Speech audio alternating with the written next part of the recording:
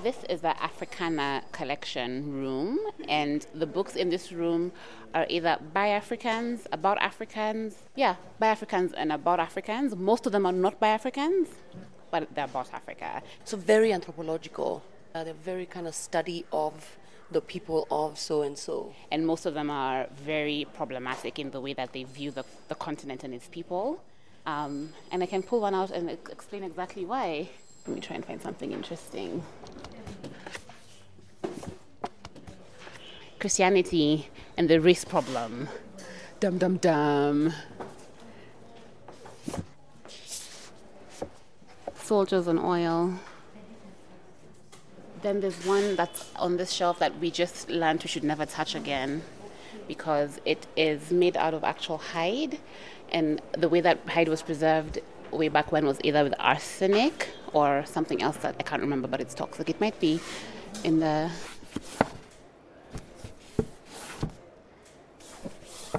Here it is, this one.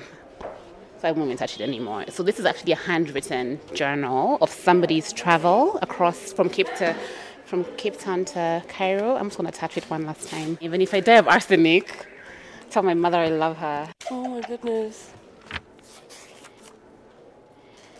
Mr. and Mrs. WKB, ready for safari. It's a photograph of, I guess, Mr. and Mrs. WKB. And they write, this is a memorandum of a trip to India, British East Africa, Zanzibar, German East Africa, Portuguese East Africa, Rhodesia, Cape Town, France, and Belgium, made by Mr. and Mrs. W. X. Bixby and Donald C. Bixby in 1921 and 1922.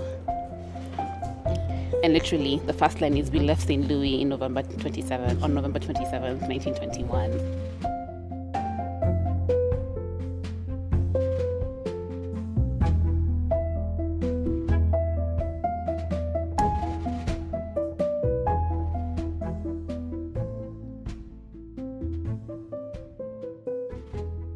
I'm Wanjiru Koinange. And I am Angela Wachuka. You're listening to A Palace for the People, a podcast about a library. 3 libraries, actually. A podcast about 3 libraries. If you haven't listened to our previous episodes, stop now and go back and listen and come back. Because this episode is all about... Books. Books, books, books. When Shiro and I took on the project of rehabilitating the McMillan, right away everyone started asking about the books. It makes sense, right? This is a library, and libraries are where books have always lived. And art, and community, and learning, and cafes, and bookstores, and... Of course. But when people think about libraries, they think about shelves, and shelves, and shelves of fastidiously organized books. Yeah, we actually inherited a whole lot of books. So many. Between the McMillan branch, the one in Kaloleni and the one in Makadara, there were hundreds of thousands of them. But most hadn't been checked out in years. Ooh, we have the data now, don't we? You know how I love me some data. Yes, you do. So we have records of books, or a book actually, which was last checked out in 1933. Right. So, one of the first things we did when we formed Book Bank was to start cataloguing what exists. What kind of books were here? How many were they? What kind of condition were they in? It all took a while and a formidable amount of manpower. We had 23 people working for 9 months, sorting through the books, labeling them, ordering them, and getting them back out on the shelf. Massive shout out, by the way, to our amazing team of book bankers who got it done. Oh my gosh, they got it done. I think we ended up with just over 137,000 items, right? Well, 137,705. Okay, sorry. To be precise. So we're talking about classics, textbooks. There were books on photography, stuff on geography, religion. There were bound copies of newspapers dating as far back as 1906. But there was one kind of book that we didn't really find. I know what you're going to say. That's right. Books by African writers, books by African scholars and artists, books by us. When this library was opened in 1931, The books that were brought here to fill the shelves were not intended for Africans. And then, even as the library changed over the decades, there were very few books added. Every time I was in the library and I saw a book by an African author, I would pull it out and have a look. We were curious about the first acquired title written by an African. Most Africans, I'd say at least of my age and older, would remember the African Writer series. It was an imprint, a very famous one, of the British publishing house Heinneman. And Heinneman had been the publisher for a lot of major European writers. So we're talking Conrad, D.H. Lawrence, that kind of profile. But they were also a really big publisher of textbooks. They were called Heinneman Educational Books. And it was this arm that began to focus its work on African literature. Oh, yes. I think I remember those from high school. They were supplementary reading for our literature classes. I feel like it was for everyone across this continent. Must have been, yeah. So all the great African writers were published under this imprint. And it was a very specific sort of nationalization of African literature, if you like, because it was the first imprint dedicated to this kind of output. It was also the greatest feeder into the curriculum that we encountered. I'm talking literally from Nairobi to Lagos. It's mad international. And wasn't Chinua Achebe one of the early editors? Yes, he was an early editorial advisor. And at the beginning, Nigeria really led the way. You know the Nigers. Niger no de carry last. Very early on, Heinneman established warehouses and offices in Nigeria and published writers like Achebe himself and Cyprian Ekwensi. But it was in the 70s that the center of gravity for the series moved to East Africa.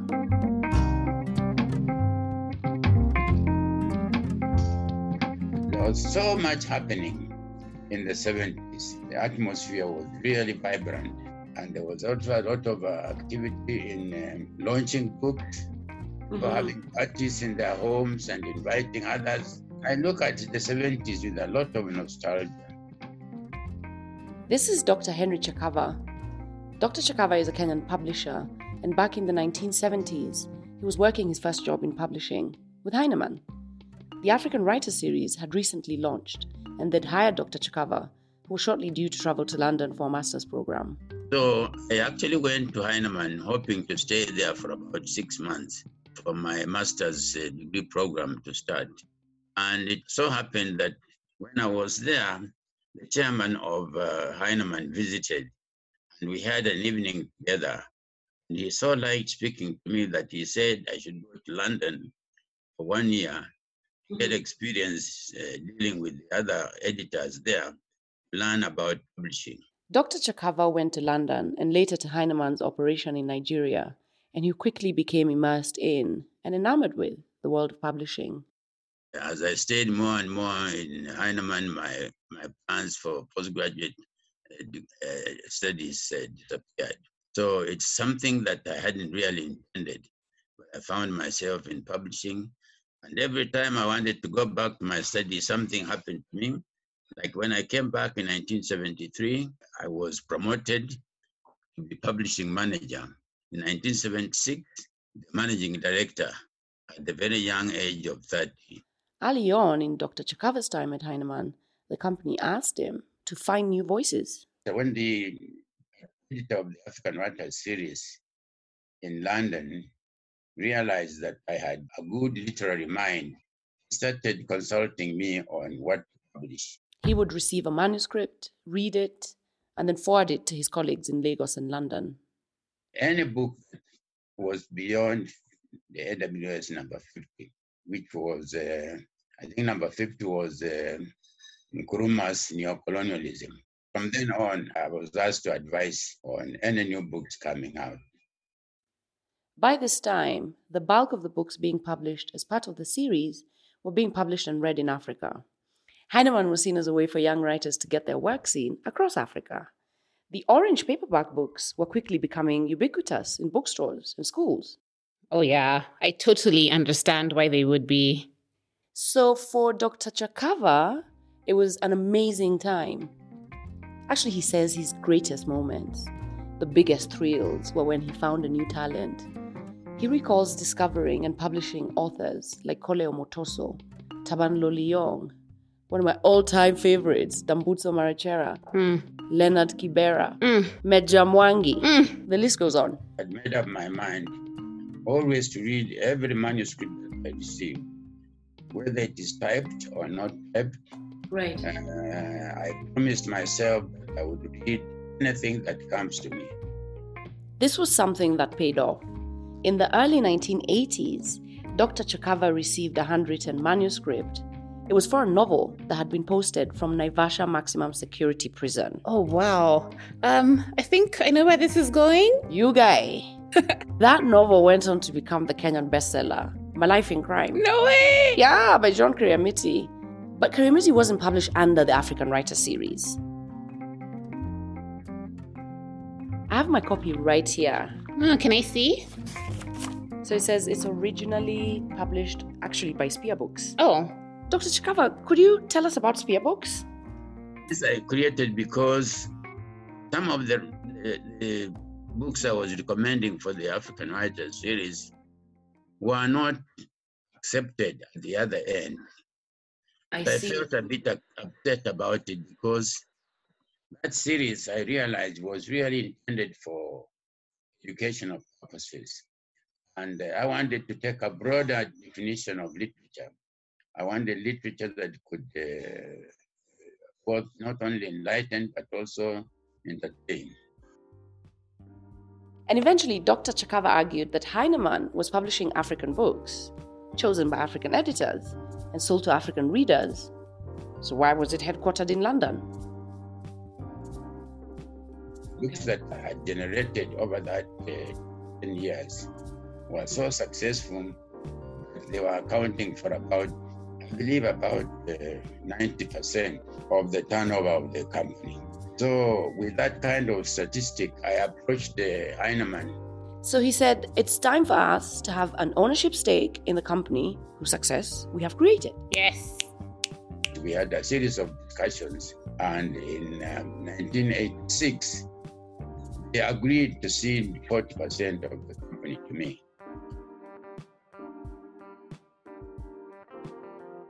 This opportunity was also made available in 1992 for us to buy the whole company, which we did, and we called it East African Educational Publishers. So Dr. Chakava and his colleagues are now able to own their back catalogue and keep publishing the authors they're continuing to discover.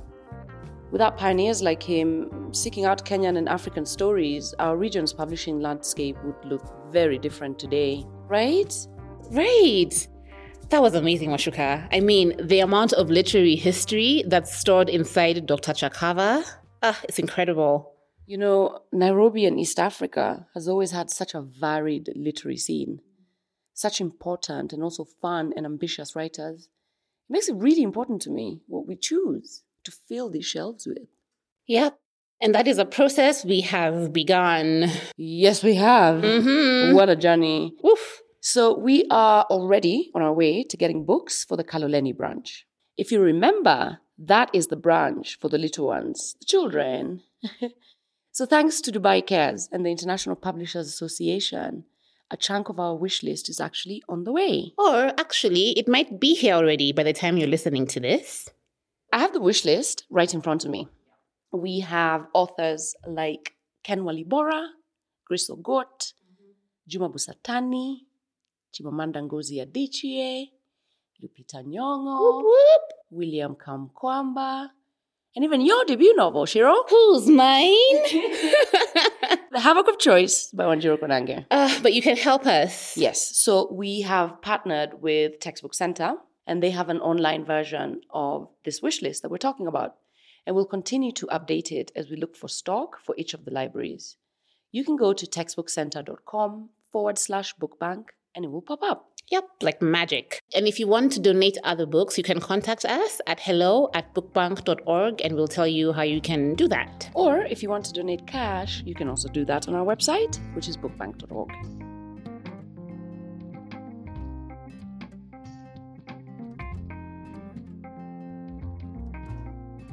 This episode was produced by me, Angela Wachuka, Wanjiru Konange, and Maeve Francis, Chakava Mutonga, as always, is our lead researcher and our resident queen of fact-checking.